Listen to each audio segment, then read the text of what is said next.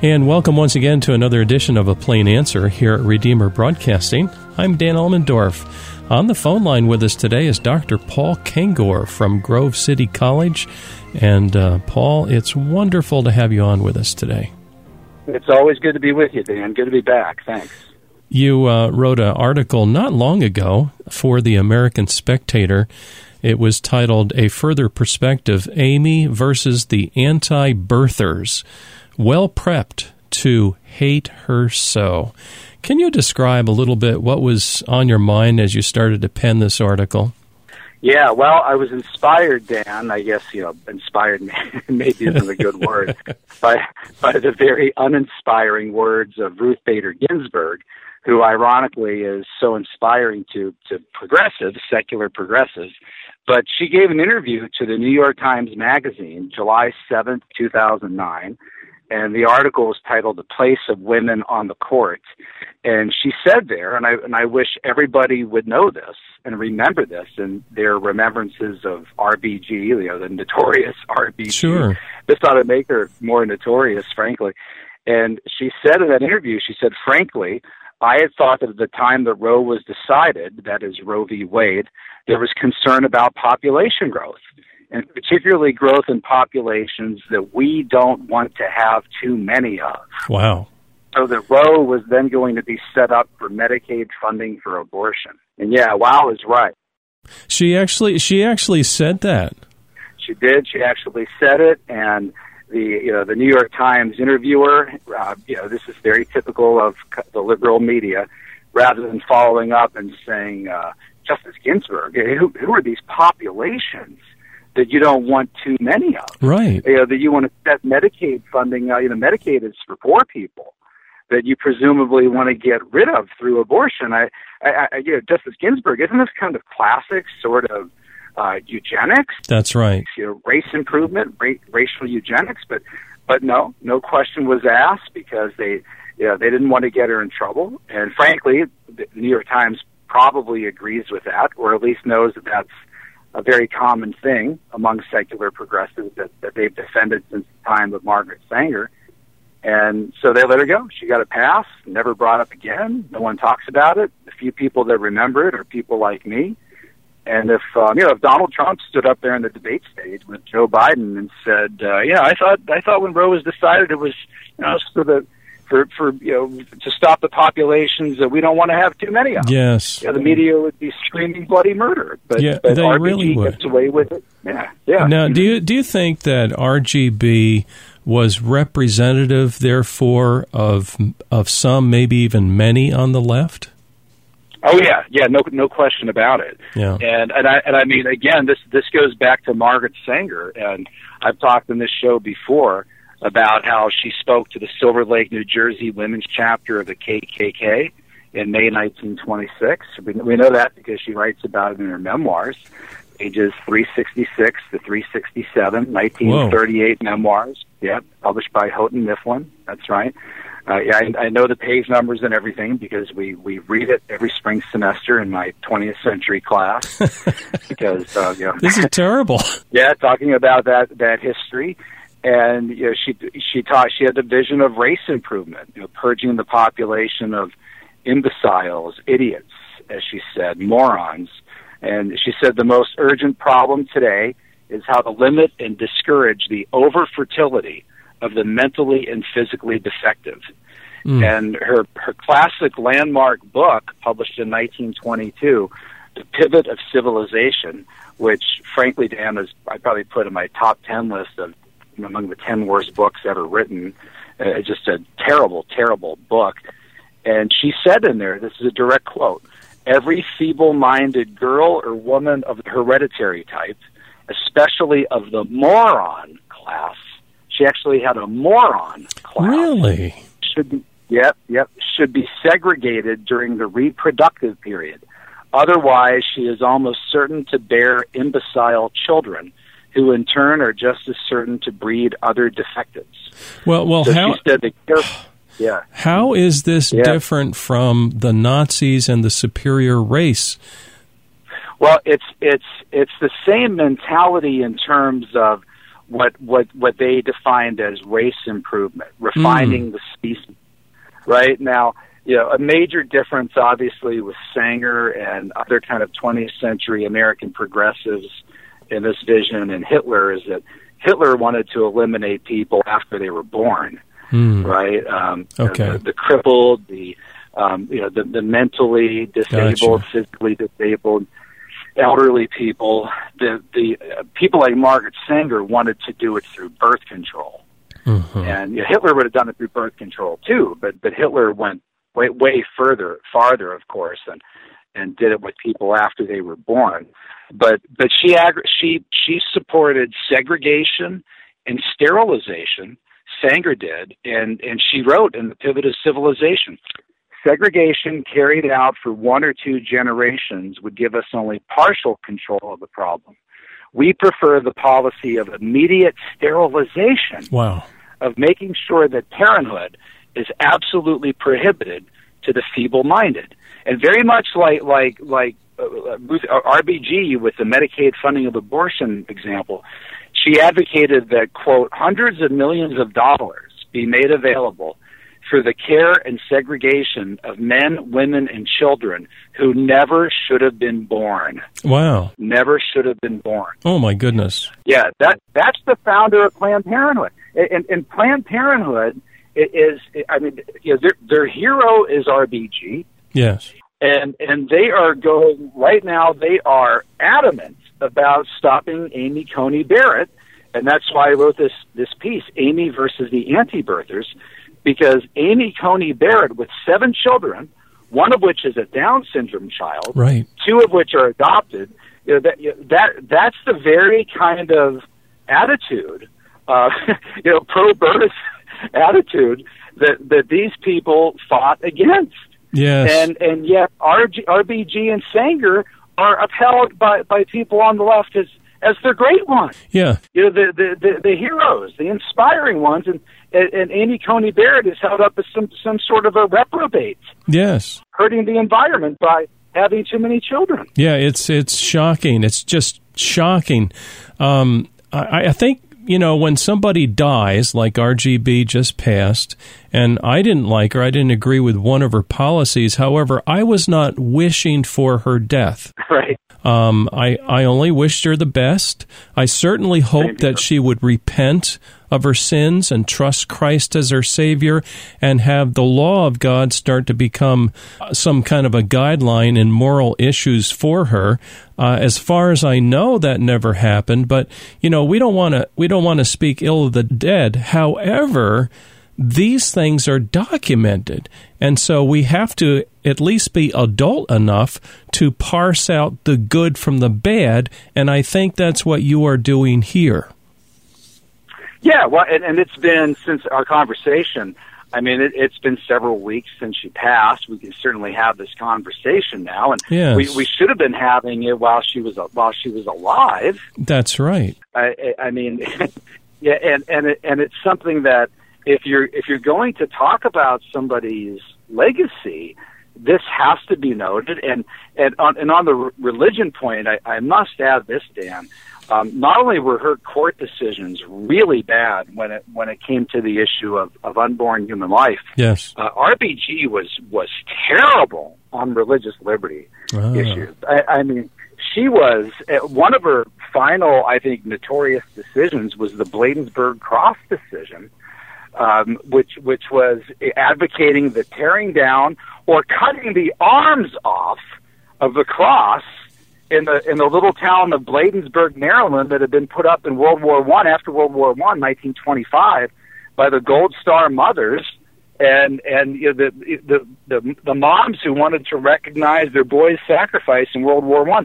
That was a 7-2 decision. RBG voted, she and Sonia Sotomayor voted against the cross, saying that it shouldn't be on public property. It was a private thing, and as Justice Alito and others pointed out, there's memorials like that all over the United States. Well, sure. Alito pointed to several examples of Moses and the Jewish people in Philadelphia and elsewhere. No one wants to take any of those down. Nobody, but she did.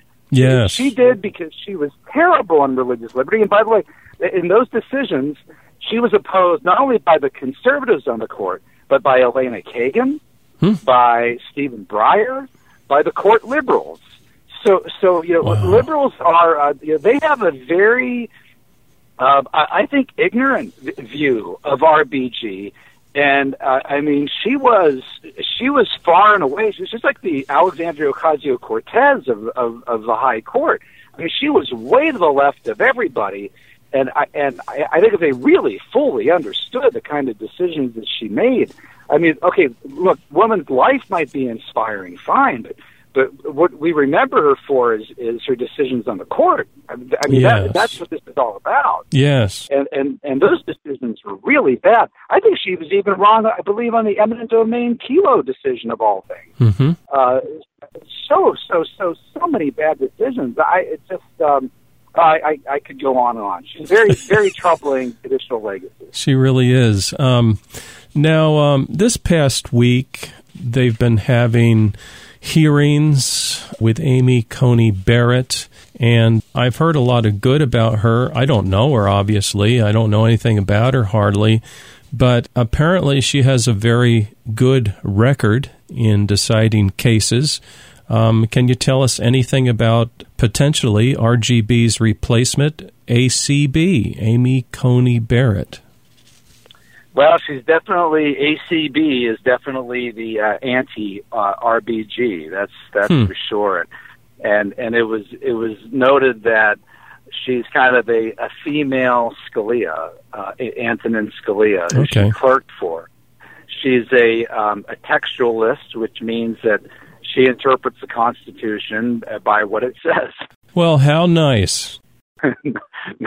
not by what people want to read into it. Right. And this is the thing that just drives crazy about people on the left, is that they want to read into things that aren't there, and it's like changing the rules of the game, right? Which we're talking about now doing with court packing. They don't get what they want with justices. Well, they'll just add 4 more justices. Yes. Or 6 more, or whatever it is. But it's kind of what Amy Coney Barrett, where she's coming from, where I'm coming from, where Antonin Scalia is coming from, and by the way, Justice Robert Bork as well, is the game has rules, and you follow the rules. Right. And if the Constitution is silent on an issue, doesn't speak to it, then you say, I'm sorry, but the Constitution is silent on this issue. Mm-hmm. This will be up to people to decide through the states or whatever else. And progressives who, if they don't get their way, well, they're going to, darn it, they're going to read their way into the Constitution. Yes. And you can't do that. It's really not fair. It's a violation of the rules, and it's a kind of a judicial relativism. Mm-hmm. Right? We as Christians talk about moral relativism. This is a kind of textual relativism where you come up with your own interpretation, put in whatever you want, and you can't do that because and progressives underappreciate this. If conservatives did this with their decisions, progressives would be going crazy, right? Yes, and have you noticed the word games that the progressives play when we talk about court packing, we mean something different than what they accuse us of court packing, when we're simply letting the president fulfill his term and appoint a justice and have a hearing and potentially see that justice appointed to the court. Court packing, however, that we're concerned about is something different. Can you explain that to our listeners? Yeah, and look, I could see liberals, Democrats being angry at Mitch McConnell, right, for not holding a vote on the seat that went to Brett Kavanaugh. Mm-hmm. But Donald Trump hasn't done anything wrong. He's the president, and it's his obligation, his duty, to fill a Supreme Court seat. So I mean, really, Trump could probably say, if you guys are angry, blame Mitch McConnell. Don't blame me. I'm just doing my job, which is true. Yes. So I mean, Donald Trump's not guilty of any hypocrisy or double standard here at all. a Supreme Court vacancy open up, and he's trying to fill the seat. Yeah, it's that simple. And so, it's that simple. Now, when it comes to court packing, you can. I mean, there is no prohibition about adding more seats to the court, and it does. It's not etched in stone that it's 9 seats, but that's been the practice. People have honored that. And by the way, Ruth Bader Ginsburg even said before she died in an interview, she said, "I think 9 is a good number. I would not favor adding more than that." And here's the big problem: if progressives, if liberals, Democrats, if they were to add, say, 6 seats to go from 9 to 15, then what's to stop Republicans when they get in the White House and they get a majority from adding 6 more? Oh, sure, right. And then we have a full politicization of the court. Yes. At that point. And it kind of like, you and I grew up in the Cold War. You have a kind of an arms race, yes, right? That continues to escalate, where you add and add and add and add, and pretty soon you got maybe 40 people. That's right. On the court, and this goes on. So you can't do that. And in truth, conservatives, Republicans probably wouldn't do this because they're not as political with the court as liberals are. Right. And yes, liberals are more political, and in fact, for your listeners, Dan, the vote in favor of Ruth Bader Ginsburg, the nomination of Ruth Bader Ginsburg, that was passed in the Senate. This is off the top of my head. I think the vote was 90. I think it was 96-3. Really? I think it was 90. Yeah, I think it was 96-3. If I'm off on that, I'm off by so maybe it was hardly politicized at all. None whatsoever. Wow. And I'm from the state of Pennsylvania. I remember Rick Santorum, our senator from Pennsylvania, being here at Grove City College, Grove City, PA. Yeah, I always kind of liked that guy. Yeah, and one of our students saying to him, "I don't understand. You guys vote almost unanimously for Democrat presidential court nominees, and yet for our guys, they vote almost all against us. Why don't you do what the liberals do?" And Santorum said, because honestly, we're more principled than that. And we think that our job is that if the president is duly elected, it's the president's job to appoint justices. And we feel that our job in the Judiciary Committee in the Senate is to review whether or not these appointees have qualifications, a respectable or sound temperament, that they're fit for the position, and it's not our job to hold them the ideological, political litmus tests. We believe the president should largely get who he wants. That's the real way to do it, Dan. But Democrats don't do that. If you don't support them on their political agenda, then they vote against you. Mm-hmm. And Kavanaugh was a party line vote. Gorsuch was pretty much a party line vote. You could just look at the differences, beginning with Judge Bork, and primarily for Democrats, the issue since the 80s has been abortion, abortion, abortion. Yes. That's what this is really about. That is their, as Nancy Pelosi said, Roe v. Wade, that is sacred ground for me. That is sacred ground. Right. And this is very important ground for the Christian, because we see men and women as created in the image of God and having a fundamental worth. Even when they're in the womb, they have the same worth, and they are. God wants them to go to full term and to be born.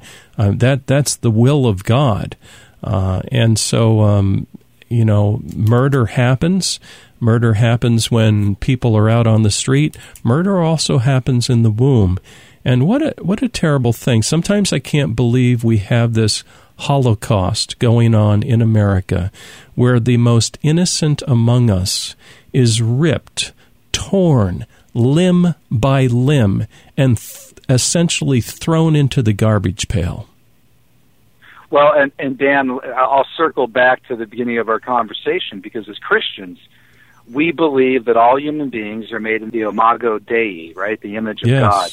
But if your heroes, your heroines, are people like Margaret Sanger, who believe that there are defectives and imbeciles and morons and a moron class, and refers to the dead weight of human waste, and looks at people from a eugenics, evolutionary, biological perspective strictly, right? And you're not looking at people as made in the image of God, but as imbeciles and idiots. Then everything else stems from that worldview. And Amy Coney Barrett looks at those children from Haiti who are in orphanages, after a natural disaster, or who looks at a child in her womb, her most recent child, I think, who has Down syndrome, and she doesn't say, "Oh, here's a defective." No, this needs to be aborted. She carries the baby to term. So it's a very different worldview, and this is why you and I tell people all the time, right? Your worldview matters. That's right, and it does. And with RBG having that populations we don't want to have too many of perspective, that's the same view that Margaret Sanger had, and it's very destructive, and it's very anti-Christian as well. Yes. In the last couple minutes remaining, I'm holding a book in my hand that I've yet to read, Dr. Kengor. It's The Devil and Karl Marx. And I would like to have an interview with you on this book sometime in the future. And I'm just running. I'm running behind here. I'm just swamped. But one of the concerns I have, and I suspect you have it too, is that Marxist thinking and theology and influence has crept into the church of all places and is affecting the thinking of theologians and scholars and pastors and even church folk. Am I off base there? I'm concerned. Oh yeah, no, it's true, and I think, Dan, you'll be really shocked when you read the longest part of that book. I think it's part 4. Wait, maybe it's part 5. Uh-huh. It's on the infiltration and manipulation of churches. There you go. By communists in the early 20th century. And wait till you read that. You're going to be really shocked. I'll bet. And there are individual chapters based on separate congressional sworn oath testimony by former members of Communist Party USA, Louis Boudin, Manning Johnson, Bella Dodd, Ben Gitlow, all of them testifying to the very deliberate policy by Communist Party USA, even the Soviet Comintern, of penetrating churches. And in particular, so they targeted the mainline denominations, United Methodist Church, Episcopal Church, what became Presbyterian Church USA, and the Catholic Church. And of all of those, they had probably their biggest success with the Episcopal Church and the United Methodist Church. But when you read the accounts, again under sworn testimony from these different communists, what they tried to do, it's shocking. It's really shocking, and they didn't take over those churches, but they had a very frightening degree of success. As soon as you read that, you're gonna email me. It's going to resonate. I can see it. You're right. I read this. Okay, let's set up an interview. Well, I want to thank you. I know you're tight on time today. We've been talking with Dr. Paul Kengor. He's from Grove City College. And just a couple of last-minute items, Dr. Kengor, if someone wants a copy of your book and or if they eventually want to attend Grove City College, how would they go about doing that? Well, thank you. Yes, so go to Amazon or I guess BarnesandNoble.com. Just Google my name and The Devil and Karl Marx. It'll pop right up. And our website for our think tank at Grove City College, it's called the Institute for Faith and Freedom. So just go to faithandfreedom.com. And for this article we've been talking about today, Amy versus the Anti-Birthers, that's at the American Spectator. So I'm a regular columnist for the American Spectator, which is spectator.org. Yeah, I've been enjoying that. I actually signed up for them, and I enjoy your articles whenever you put one out. And I've also enjoyed Melissa McKenzie's, the publisher's articles. She often sends out an email. So, good job, Dr. Kangor, my friend. Thank you so much for joining us today. Anytime, Dan. You take care. God bless. You too. And dear listener, please join us next week for another edition of A Plain Answer.